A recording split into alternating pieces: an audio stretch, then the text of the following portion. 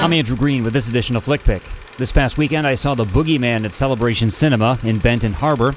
The Boogeyman is a horror movie based on a short story written by Stephen King. It's about a family being terrorized by a mysterious force that has moved into their house. This thing tends to only come out in the dark, and it seems to prefer messing with children. Now, this might so far sound like your standard horror picture in 2023. You know, it's a haunting movie. There's a demon messing with this family, fairly standard. But I will tell you, The Boogeyman is actually better than you would expect this thing to be. I kind of liked this movie. And really, from the start of this picture, the influence of Stephen King is felt. Things happen to characters in this movie that are crueler than what would happen in a normal horror movie. There's more gut-wrenching, existential sort of suffering inflicted upon these characters than in your average horror flick, and there's some deeper drama at play here than you might usually find. The Boogeyman doesn't really pull any punches. I mean, the very first thing we see in this movie is a baby dying. Well, actually, I take that back. We don't directly see it. We hear the baby crying in its crib, and then blood splatters on the wall. I was like, yep, that's Stephen King for you.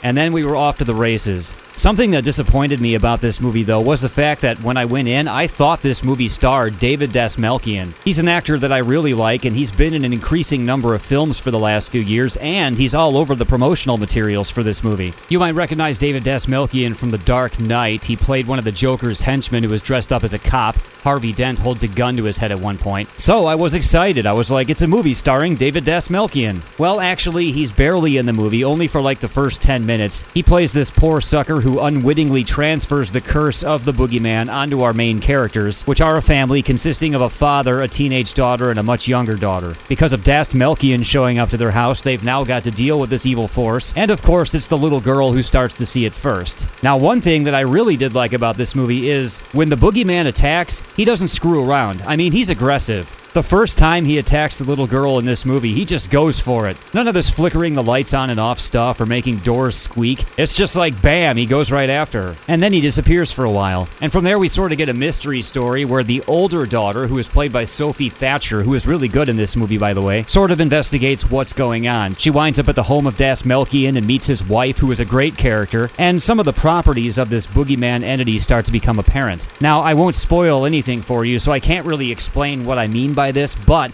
another thing I liked about the Boogeyman was how this villain actually works. Like, what are the actual properties of this evil entity? They went in kind of an interesting direction with that in this movie, and it plays heavily into the climax scene, which was also really good. So I liked that. I mean, the Boogeyman here is not a demon, it's not a ghost, it's more like a monster. And to me, that's actually scarier than having to deal with just your standard ghost. And I loved the design of the Boogeyman. This thing is creepy looking. It just looks like evil incarnate the few times we get a good look at it. As mentioned, I enjoyed the performances in this film. Sophie Thatcher is very strong as our lead. She takes the initiative throughout the movie and puts on a brave face. She's kind of got a Sophia Lillis thing going on. And even the little girl, Vivian Lyra Blair as Sawyer, the youngest daughter, she's also really good. Playing the father here is Chris Messina, and he is good, although I have to say I didn't like his character all that much. Like, this guy is a psychiatrist, right? So when his daughters start telling him there's something wrong in the house, of course he chalks it up to some kind of trauma or something like that. He literally has to get directly attacked by the Boogeyman to finally accept that something's going on. David Dastmalchian is great for the 5 minutes that he's in this picture, and Maren Ireland as his wife was a real standout.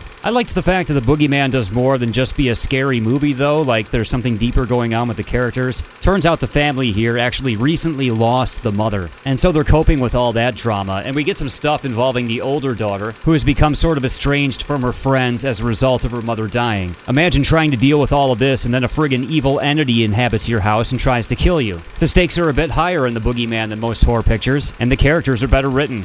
This film was directed by Rob Savage, who does a good job. I have to admit, at times I was annoyed that a lot of this movie takes place in the dark, but then again I had to remind myself that the Boogeyman himself in this movie only attacks in the dark, so, you know, a lot of the picture has to be in the dark, and Rob Savage manages to create an engaging picture throughout. I see he also directed a movie called Host, which is on Shudder. That's a pandemic-era movie I remember watching back during lockdown, and it was okay, but I'm glad that Savage got a chance to direct the Boogeyman. He did a good job. If you're looking for something to see this weekend that isn't like some big superhero thing or one of those Fast and Furious movies, check out The Boogeyman. It was a pretty decent horror movie.